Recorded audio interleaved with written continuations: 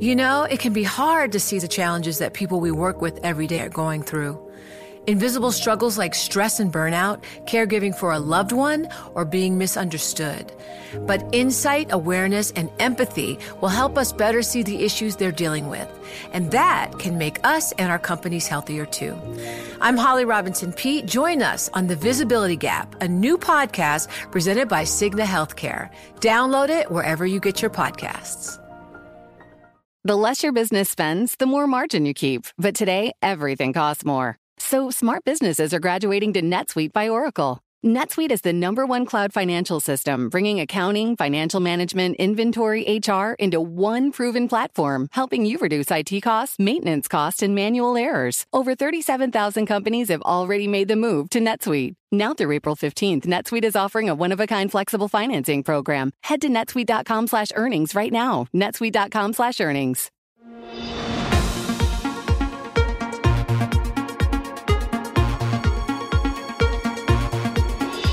Welcome to What You Missed This Week. I'm Joe Weisenthal. This podcast has some of our favorite interviews from the Daily Market Close show that I co-anchor along with Romaine Bostick and Caroline Hyde. What'd you miss? It's the perfect way to kick off your weekend. This week started with International Women's Day on Monday, which lots of big-name brands and companies have embraced in the last few years. But some have criticized the day as one of corporate platitudes and empty rhetoric, which does not translate into concrete change with more women represented on corporate boards or in the C-suite. We spoke about it with Ursula Burns, the former CEO of Xerox, who was the first black woman to lead a Fortune 500 company. We started by asking her why there is still such a large gap between rhetoric and results. Well, to be really frank, I think it's will. This is not, we've gone around the bend around the fact that they are not there, that the talent's not there, that which we've proven, I think, over and over again that that's not true. Industry can and should be able to find executive women who can take the seats in boardrooms and in the C-suite and executive suite. And it has gotten better, that's for sure, but it's still at a snail's pace. Yeah. So it's at the point where, I've been known to speak against quotas, and I've recently changed my tune pretty dramatically and said I'm all for quotas now. Because at the end of the day, we keep asking for people to do the right thing. We keep imploring, we have an International Women's Day every year, and we look at the numbers, they're still small. Whole segments of the economy have very little to or no female leadership, female governance infrastructure. And it doesn't seem to change. So I think what we have seen is if you put in place a rule, a law that says you have to do it, surprise, surprise, the women start coming out of the woodwork per se. So I think we're at the point now where we have to stop taking excuses and start moving. By the way, I will say one more thing. White women are making progress here. Women of color are not. Yeah. If you look at the numbers, women of color are not. So we still have a race issue. We have a gender issue for sure. And then you layer on top of it that we have a race issue. Women of color, so gender and race together, literally are left out of the discussion totally. And if you're in the C-suite or the executive suite, it's better than if you just reporting on the impact of this massive change in employment has really impacted women throughout the economy worse than anyone else, and women of color significantly. Mm-hmm. So across the board, we're at the point where we can no longer listen to excuses. We have to start to make moves. So talk about the trajectory of women, particularly in the big corporate America here. I mean, we have seen some progress. We've seen a bigger bench being built up at a lot of organizations. You could point to Citigroup and a lot of other big banks out there that once you get sort of a step below CEO, CFO, there's a pretty big bench of potential CEO candidates down the road. When you talk about the trajectory of a woman's career and the idea that it could be derailed because of personal choices, whether it's a child rearing or marriage or whatever, is that still sort of a valid excuse that companies use to try to say, okay, this is why we don't have enough women in the pipeline? They don't use it publicly, that's for sure. If they're smart, they would never say it. But we know for a fact that clearly is one of the factors still.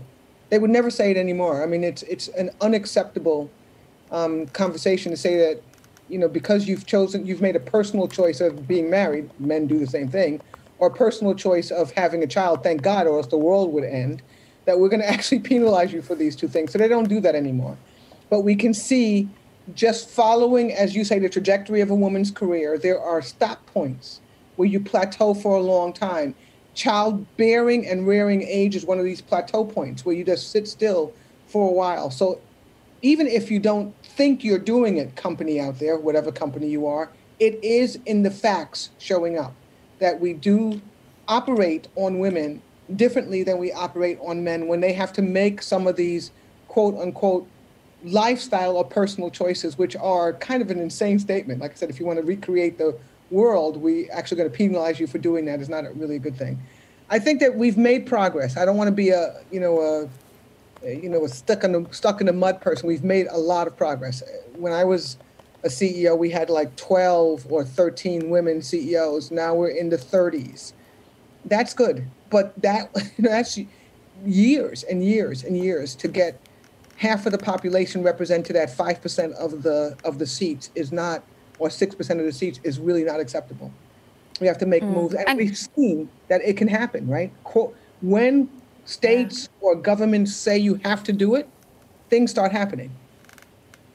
Look at California, and to that end, you're trying to do it with corporates leading.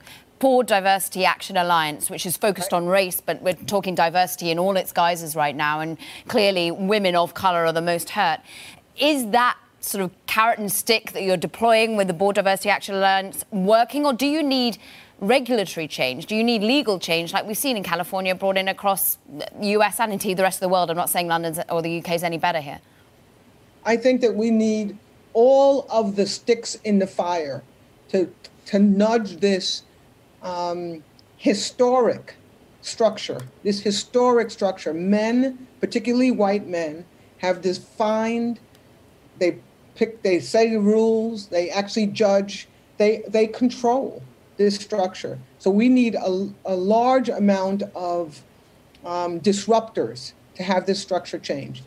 One is things like the Board Diversity Action Alliance. The more diverse your board is, the more likely it is that it will stay diverse and become more diverse. So if you have an African American on the board, the more likely it is that you'll have a woman on the board, and so on and so on and so on. The more likely it is you'll have a Hispanic. So we need that. We do need, I think, we're at the point now where we have states and the NASDAQ and government's structures saying no more. We can't wait for you to kind of make up your mind to do it. So we're going to start putting in place quotas, rules that say if you don't meet this, you can't do that. I didn't think I would ever get to the point where I say yes to this, but I'm at the point now where it's been forever and we're still waiting. So I think it's at the point, and we've seen that the performance doesn't go down. Women CEOs do as well as men CEOs. Diverse companies do better than non-diverse companies. Diverse leadership teams do better. So there's no longer a discussion about it's not a really good idea. We can't really find the people. There's all kinds of things that used to kind of hang out there. They no longer are valid. Right now, some companies are figuring out ways to do it. And the people who don't figure out ways to do it will have to be told to do it. And that's what I think is going to come if we don't start to take control of our own futures here. Companies take control of their own futures. Are there legal regulatory ideas that you've seen put forth that codify in a good way what you'd like to see? Is there anything that any politician or regulator has written down that you say, okay, this makes sense, this looks like a good framework for doing this? I think the thing that it's still new and hasn't quite been done, but I think I like the idea that if you're going to go public, and want to be listed on NASDAQ, go public or want to be listed on NASDAQ, right, you have to have a diverse board. This gives impetus to start thinking about it when you're a baby company, right? When you're a young company before your IPO. So I think things like that make it really good. That's one that I would absolutely, I'm all for. Second, states and the country, the UK and California, and I'm sure other places around the world that say, we're going to give you a certain amount of time. How many years is it going to be? We're going to give you 2 years. You have to diversify your board in 2 years. Go do it. So I think that this idea of quotas, and I don't like it to be called quotas, but I call it direction, this idea that you direct a company to do things is the best way to have it done. Everything else we've seen, it's a fitness start. Some people go for it, some people don't. And I think that right now we're at the point, as I said, where we've been waiting for a long time on, I became CEO in 2009. And we're now in 2021, and we're still having this discussion. Yeah. I'm curious here, Ursula, about sort of the sort of industry breakdown of where we're seeing gains being made. In our introduction to you, we had a chart on the screen showing how there were certain industries that had no female leadership at all, while there was a kind of a concentration in utilities and other sort of sectors. I'm curious if you could try to kind of distill for us why we're seeing sort of women funneled into certain industries like that, but maybe not necessarily in some of the, I guess, the more sort of sexier, for lack of a better word, industries like in the social media space and communication services. I think you said the word, right? It's sexier. I mean, the people who govern and run these companies, many of them are young companies, which is a little disappointing. They are not. They haven't bought into the game yet. A lot of these companies are, I call them like locker room companies, right? They kind of all hang out together. They have locker room kind of mentalities and actions. I know I'm going to get a lot of email for this, and breaking into that locker room mentality, even when you are a, billion, multi-billion, or in some case, trillion-dollar company, is very difficult. And very difficult for women, and it's very difficult for themselves to actually think that they're doing anything wrong.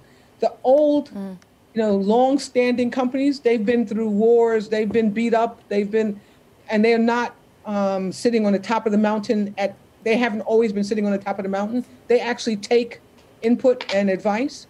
The newer companies it's very concerning and very disappointing that the biggest tech companies, the largest tech companies, are the worst performers in diversity, in both gender and race. And you would say to yourself, it's supposed to democratize information, society, everything, give access to more. And what we're seeing is a structure, a fortress being built around these companies where there are very few people, that not only women and people of color, but even men who don't kind of fit into that genre of a guy, they are not allowed in. And I just don't think it's, by the way, I think it's dangerous for the company. It's definitely dangerous for the nation and the nations. Right? And it's obviously not serving the general population very well. I think we have to make progress here. No more, it'll give us some time. Yeah.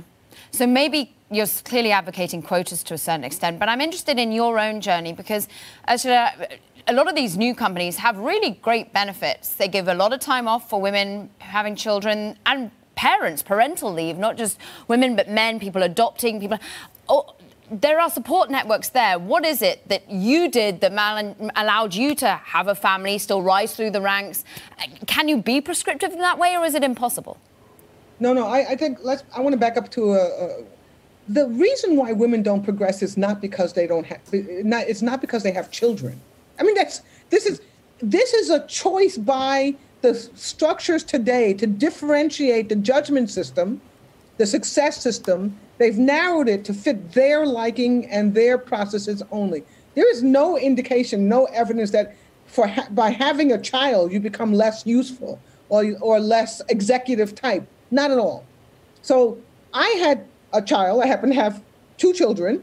I happen to have a really nice husband who was old enough to, after a while, to retire. My journey was I had a great company in this area, a great company that was not as concerned about how I looked. They were more concerned about what I did and how I did it. Now, like I say all the time, I happen to luck out to be in the best company for diversity, at least I think, in the world at the time. Not every company can say that, right? So right now, we have tried to teach them. We've tried to give them hints and tips. Get some diversity on your board. Get some diversity in your C-suite. How about hiring more at the entry level? How about looking at what happens in the middle layer? All of this over the last 20 years. These conversations have been happening over the last 20 to 25 years, and we have made very little progress. this is not because women are not trying. It's not because we have babies. It's not because we don't have childcare. It is because the structure today is not motivated to change it. Plain and simple. That's the only reason why I'm starting to say maybe quotas work, right? Maybe quotas is what you have to do, because if you're told that you can't operate in my state unless you have a representation of the population that's reasonable, guess what will happen? They'll get the representation and they'll see that the business still runs just fine. And once you get numbers, I think that you guys know this, but Joe, Caroline, or Romaine, you know this. Once you get numbers, right, the flywheel effect takes on. Mm-hmm. If you're the only one, it's very difficult. Even if you're one of, 5 out of 100, it's very difficult. Once you get numbers, the flywheel effect takes case and change happens. And so I think tech companies, but also banking, industrials, you name it, have to keep focusing on this. Right now, some of the older industries, banking, industrials, are making progress of women. They are, like I said, still stuck in the mud when it comes to women of color and people of color. But I'll take women right now, for now. Tech companies are not making progress anywhere. We have to absolutely put a fire underneath them and say, do it, or we're going to force you to do it. One other thing I will say, we are people. We are active citizens. We should be. We can make decisions about where we want to actually buy, where we want to use our commerce strength. I have made it a point. There are 2 companies that I will buy nothing from, because if you look at their board of directors and their leadership structure, they literally have 0 people of color, and they have some board members that are women and 0 women in the leadership team. 0 anyone in the leadership team except for white men. Fortunately, one of them is not a U.S. company, but I think that we as responsible citizens have to actually start to put some pressure on these companies as well. If you're not willing to have me participate in your success, I'm contributing to your success. But if you don't want me to participate actively in how your company is governed, I should go somewhere else. That's what you're telling me, and that's what I will do with my money as well. Ursula, we just have a moment left. I want to just go back to this concept of the flywheel and bringing more people in. And one of the things that we've seen in this crisis is, of course, this huge gap open up in employment rates between whites, between people of color, and so forth. One of the things that we hear from, say, the Fed or Yellen these days is this important, let's grow the economy really fast and for a long time and more sustainably so that everybody comes back in, so that we don't start slowing it down just when white unemployment drops. How powerful of an idea or concept is that to you in terms of establishing that base, bringing in more employment, of just making sure that GDP growth remains robust for a long time? It is foundational to the way that I think and to, I think, what we need in this country. We started gutting out the middle, right? We literally tore it out. What unfortunately we're doing now, or what has happened now, is that we are literally destroying the lower as well. They are unemployed or significantly underemployed. We have dislocated, the people have been dislocated. We have to do something to re-engage them and have them be active participants in the economy. We can't just keep giving them stimulus checks. By the way, we have to do that too, but that's not going to get them going. Literally millions and millions of people, women, a large number of them women, people of color, but also middle American white guys who literally are underemployed or unemployed as we come out of this recession that never really happened.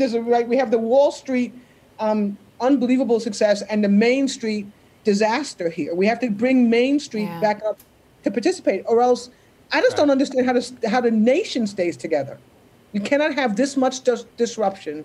I live in New York City and in London, and I will tell you, you walk up and down the streets, you see people on the streets now who you would never see before. There's stuff on the street. We have to engage. We have to go back to, and I think Yellen is absolutely right, we have to engage people into work. We have to engage people into participation in growing the world again, but this country very specifically. If we don't, shame on us. Shame on us. This week, President Biden signed the $1.9 trillion COVID relief bill that he campaigned on into law. This burst of fiscal stimulus into the economy has put the inflation debate front and center ahead of the Fed's rate decision next week, with some market watchers and Republican lawmakers arguing the package will overheat the economy. We got some perspective on it from Tim Dewey. Tim is an economist at SGH Macro Advisors, a professor at the University of Oregon, as well as a Bloomberg opinion columnist. We started by asking Tim if he's expecting a disciplined, consistent message from the dot plot and the central bank's statement about waiting a long time before the first rate hike.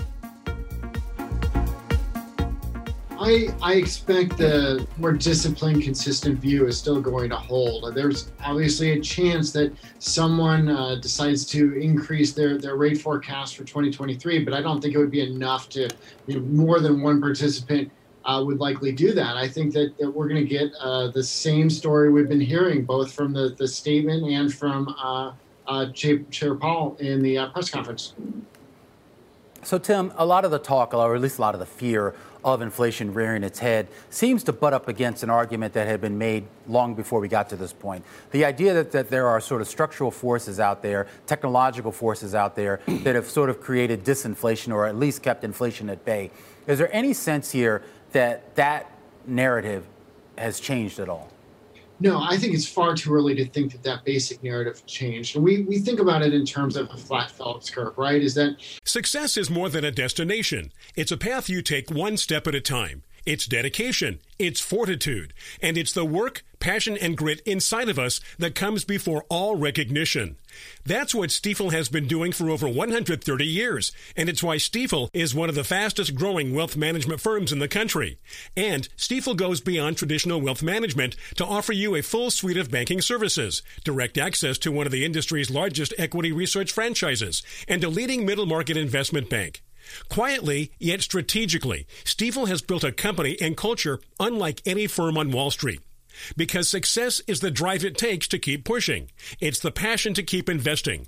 It's the best of each of us made better by the best in all of us. And that is where success meets success. Find a financial advisor at Stifel.com. That's Stifel.com. Stifel, Nicholas & Company, Incorporated. Member SIPC and NYSE. The idea here is that we can push unemployment to very low levels before we'd see inflationary pressures emerge.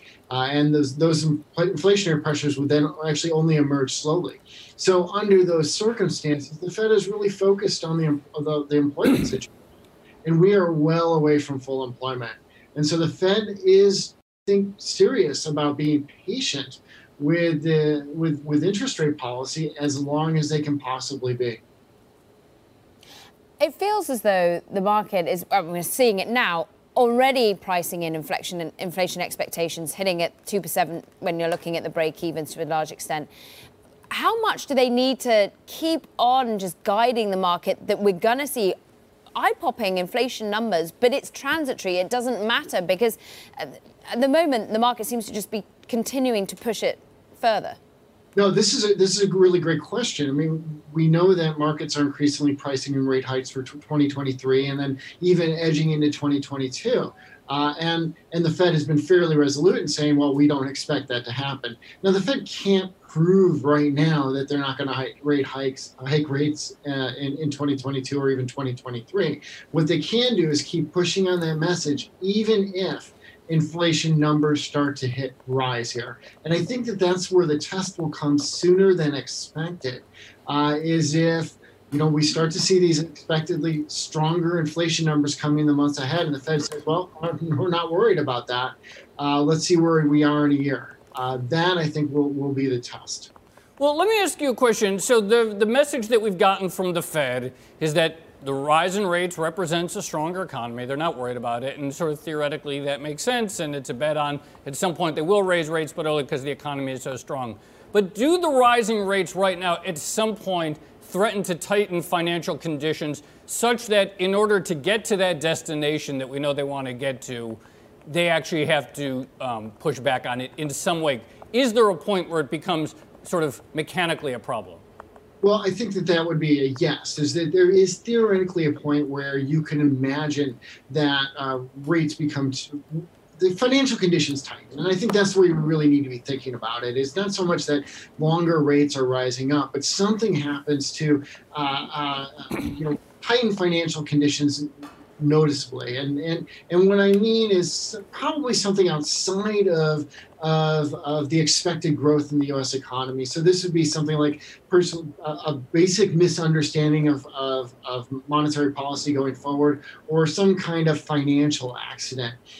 Those are the kinds of circumstances where I could see the Fed wanting to be much more forceful in pushing back against the rise in long-term yields or expectations of earlier than expected tightening.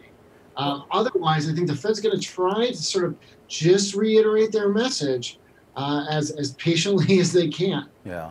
Well, he seems like he's been patient so far as Powell goes. I am curious. So, I mean, he's made it clear, too, that the focus is sort of laser focused right now on the job market, on labor force participation. And the idea, though, that it could take us a while before we get back to pre-pandemic levels of employment. When you look at that, Tim, and you look at that goal here, should investors sort of, I guess, pay a little bit less attention, I guess, to some of the inflationary signs and pay more attention to what's going on in the labor market?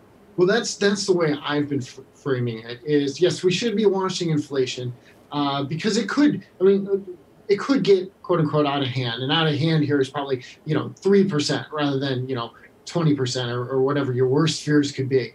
And it could be something that then this starts to unmoor inflation expectations. And we should look at that at least, but we don't expect that to happen. What we should really be focused on is how quickly the labor market recovers. The labor market recovers more quickly, then the Fed is more likely to see inflationary pressures as something that could evolve into something higher than they're looking for. But if this labor market is very slow to recover, then they're going to be less concerned about the inflation numbers going forward. So I traditionally, for a while now, focused more on the state of the labor market per se. Yeah. What data, though, Tim, are you looking at for the labour data? Are you looking at more fast, high-frequency data? Are you analysing NFP? I mean, what are the telltale signs that you're going to get a quick recovery, or we're going to see actually more longer-term scarring in the labour market? Yeah, so for me, what I'm really looking at is how quickly we can get the employment to population ratio up. So it's some issue of getting unemployment down and getting people back in the labor force. And hopefully later this year, if we can open the economy, if we can open schools, if we can open daycares more fully, then we're going to be able to get that labor force participation numbers up. And that's what I would be looking for, not just any narrow sector improvement, but broad-based improvement. So the Fed's going to be watching, the employment to population ratios, and not just the population as a whole, but of subgroups within the population. I do think the Fed genuinely desires that this to be a broad-based recovery, and doesn't think we can have that until we get really everybody participating in the labor market. So this is why I think I take the Fed at its word when it says it wants to be patient before tightening up on policy, particularly rate hikes. Then we broke down what exactly made it into the final version of President Biden's stimulus package and its economic impact with Liz Pancotti, a senior advisor at Employ America. We started by asking Liz which part of the $1.9 trillion relief bill will have the most powerful impact. I think it's a combination. I mean, I think the package was developed as a package rather than kind of ad hoc stimulus here and there. And so I think, of the three most impactful things, unemployment has been extended, or topped off unemployment benefits and extended unemployment benefits have been extended out to Labor Day, to the beginning of September. So that $300 a week payment will be extended out to there, and workers will receive up to 29 additional weeks of unemployment insurance. And then on the non-jobless worker front, or on the other front, $1,400 checks will be sent to every adult and child in households making under $75,000 for individuals and under $150,000 for couples. And then most notably, I think that the thing that's been on the top lines of a lot of people's analysis is the child tax credit expansion. And so that's been increased to $3,600 for children under 6 and $3,000 for children over 6. And, analysis suggests that alone will cut child poverty in half. But As a whole package, income for the bottom 20% of Americans will increase by 20%, and for the top 20% of Americans by only 1%. And so I think, the package will certainly target aid where it's needed. So this bill does seem to be a little bit more targeted towards middle class and working class people in a way that maybe that CARES Act necessarily wasn't. I am curious that a lot of the failures that we saw with the CARES Act came more because of the implementation rather than what was in the bill itself. And I'm curious as to whether we have any sense here as to how this gets carried out, how this gets implemented, and we avoid some of the same mistakes we made last time. I think that's right. I think the Biden administration has focused on giving aid primarily to people, and there's some business aid in the bill, but I think over half of the money will be directly given to American people rather than corporations or businesses, et cetera. To that note, I think on the implementation side, the child tax credit, namely, is one big change, and so typically the child tax credit is paid out to families every April in tax season once a year, and now the House and Senate have passed a bill, or the Senate will, the House will pass it tomorrow morning. But they've passed it to have the IRS cut that check periodically to families. And our understanding is that the administration will direct that payment to be monthly. The implementation of that we expect to start in July. And so they have quite a few months, especially after we get through the rush of tax season, for the IRS to work through the implementation of that. But, we certainly could see hiccups there, though I think they are really prioritizing getting that money out the door in an efficient manner. On the checks front, getting the checks are pretty easy nowadays. So, the December bill sent out $600 checks, and the vast majority of those were in folks' bank accounts or mailboxes within 3 weeks. Yeah. On the unemployment insurance front, there's, broader issues, I think, in our UI system, and this does actually direct money to the Department of Labor to assist with that. On the implementation side of those things, I think there will still be hiccups in, extending those benefits and getting money out the door to jobless workers, just as there have been for the past 12 months. I mean, quite amazing if it does indeed cut child poverty in half, as you say. I'm interested in the efficacy as they will deem it. Many felt that perhaps the stimulus checks in particular were just saved rather than spent. Is that what you want to see, some savings so that people do protect themselves for when they do suddenly have to meet? The rent is no longer on hold and that they are perhaps forced out of where they're living? Or do you want to see it being ploughed back into the economy to ensure that we get this flywheel motion and everyone then hopefully sees all boats rise? I think it really is going to depend on family financial situations.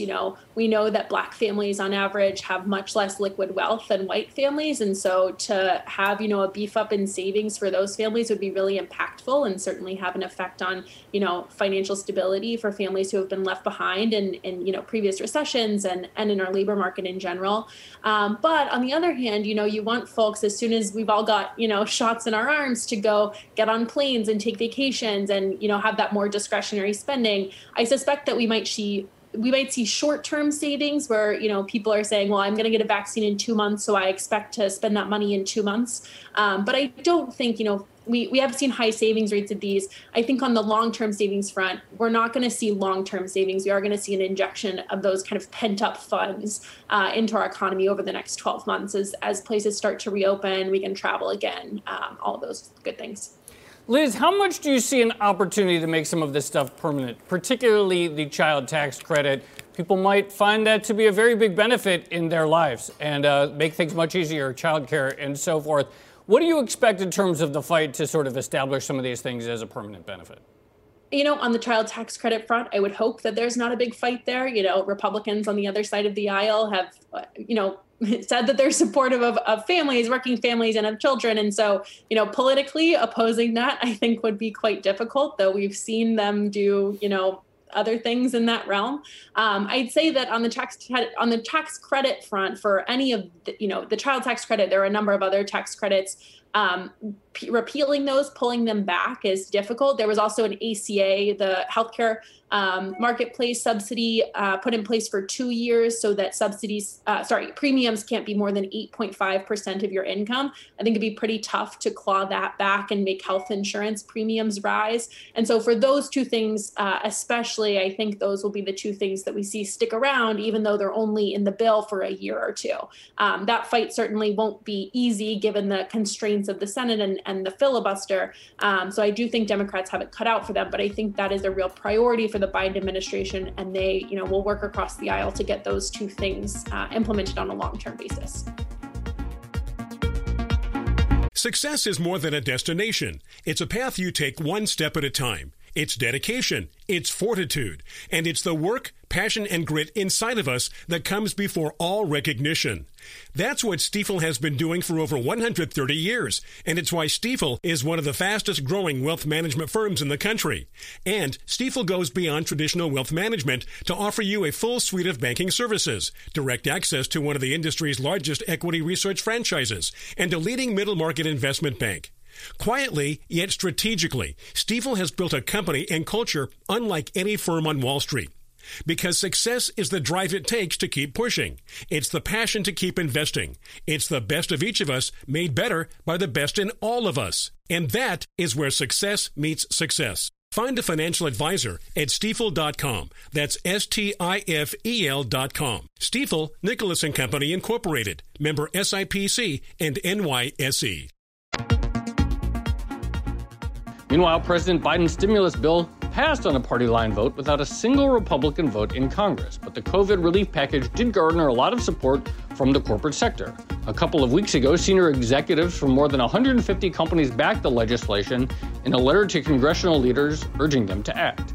The list included leaders from across industries, including the CEOs of Goldman Sachs, Blackstone, Google, and AT&T. So now that the bill is law, we got some more perspective on how the corporate world is reacting. We spoke with Declan Kelly, the chairman, CEO, and co-founder of the global consulting firm Teneo. We started by asking Declan if his clients are enthusiastic about what the stimulus can do for the economy. Yeah, thank you for having me. I think that is even itself an understatement. I think the CEOs have been very vociferous in their support for the bill. I think over 150 of them actually signed a joint letter to the administration and to the president a number of weeks ago. I think it's pretty obvious the market's reaction is what we all expected it to be once this was passed. This amount of stimulus going into the economy and this amount of job creation and support for the various different efforts around the vaccine, so to speak, for themselves, allied with already low interest rates and plenty of other capital available for investment. Generally from the private sector. I think most CEOs that we work with in Teneo have been expecting this for the last several weeks and are relieved to see that the day is finally here.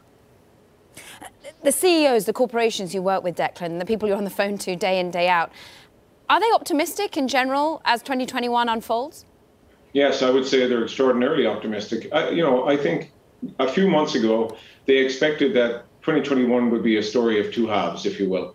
First half would be, getting the vaccine distributed and administered, and the second half would be a gradual recovery into a more normalized economic environment. I would say that has been delayed a little by the distribution issues that we've seen, but they're not that bad, I suppose, in general, especially in the United States relative to the rest of the world. But you're seeing very, very positive indicators around earnings, around guidance. I think consumer confidence is getting higher. I saw recent data that showed that 85% of CEOs in the Fortune 500 were very optimistic about the year ahead. We're looking at 5.6% global growth projected by the OECD for 2021, 6.5% for the United States, which is the highest number since 1984. So, from that perspective, I think confidence is really, really high and probably with some level of justification given everything we see going into the economy. Well, on that note of confidence, and we're talking about a lot of the cash going to the public, to individual people out there. Corporate balance sheets, at least in a lot of sectors, are pretty flush right now. And there's a lot of speculation amongst investors about how that money could be put to use, whether it's increasing CapEx spending, whether it's M&A activity, or simply something like, share buybacks or dividends. Yeah, I think it's fair to say that a large percentage of CEOs in the Fortune 500 are really looking at their capital allocation strategy in general in light of all the things you've mentioned, and given the fact that the markets are where they are. I still think there's a significant disconnect between the stock market and what I call the real economy, and Teneo has written extensively on this. We still have close to 10% unemployment in general when you look at the real numbers underlying. But in general, most companies are looking at significant CapEx and significant consolidation in certain sectors because there's more cash flowing into those sectors. I think you're going to see a lot more of that activity in the second half of the year.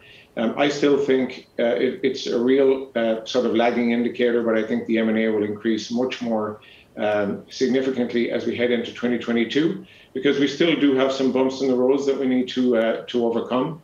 But I definitely see confidence coming back in, and I definitely see larger deals happening in the second half of the year for sure. Declan, let me ask you a question that may be a little more on the philosophical front. You mentioned this belief that this stimulus is expected to be very good for the economy.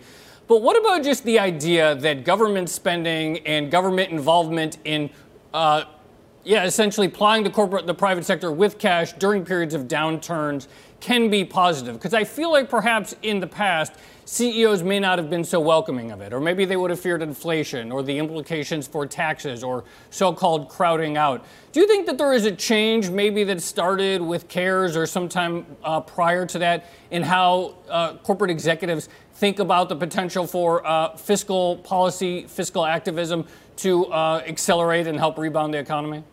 It's a really interesting question because, we can look politically at the United States and several other countries around the world and see deep polarization, almost 50-50 split. Yet there is this congregation around the middle economically in terms of a lot of the efforts to inject stimulus into the economy in the United States, but in other places around the world and other democracies, especially in Europe. So you're seeing a lot more centrism in that respect in terms of people coalescing around the need for investment. So yes, first of all, most CEOs are very flexible, nimble, and realistic, knowing that from one administration to another, you need to be able to pivot depending on what you see. But bear in mind one differentiating aspect, which is the pandemic. We haven't been through a pandemic before like this in living memory. And so a lot of those rules go out the window when you're faced with what we've been faced with economically. And I think what you're seeing from a lot of corporations in the United States and frankly globally is that a lot of those sort of geopolitical considerations and whether or not you're a Republican or a Democrat really go out the window when people see that you need the injection of stimulus. In this bill is about 350 to 400 billion for expenditure in major cities around the United States and major state capitals and large urban areas. And I think that's pivoting to an eventual second bill, which will be around the infrastructure area. And, we've seen in America, not just post-World War II, but in other periods right back to the Industrial Revolution, that when America invests in itself and put itself back to work in investing in infrastructure, it has a positive impact on the economy.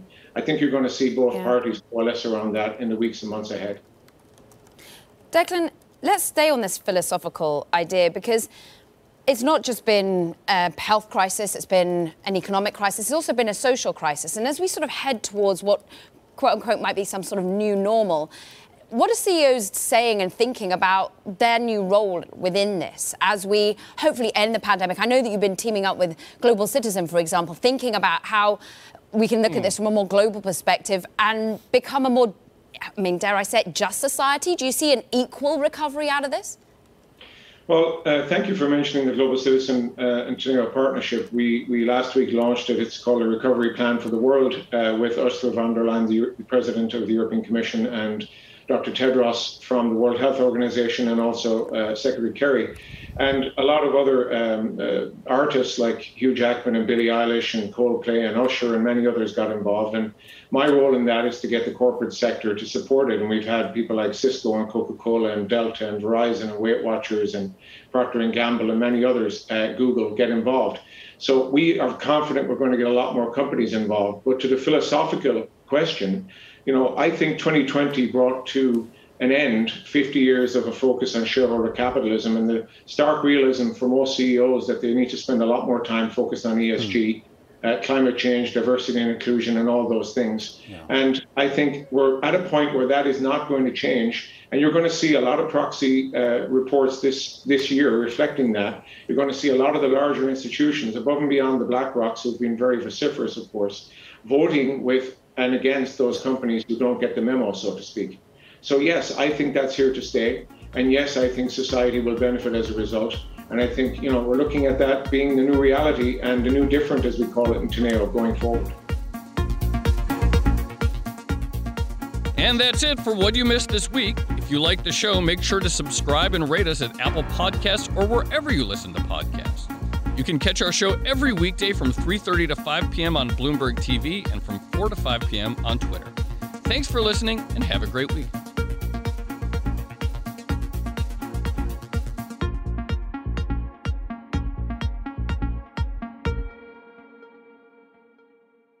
Success is more than a destination. It's dedication, it's fortitude, and it's the work, passion, and grit inside of us that comes before all recognition.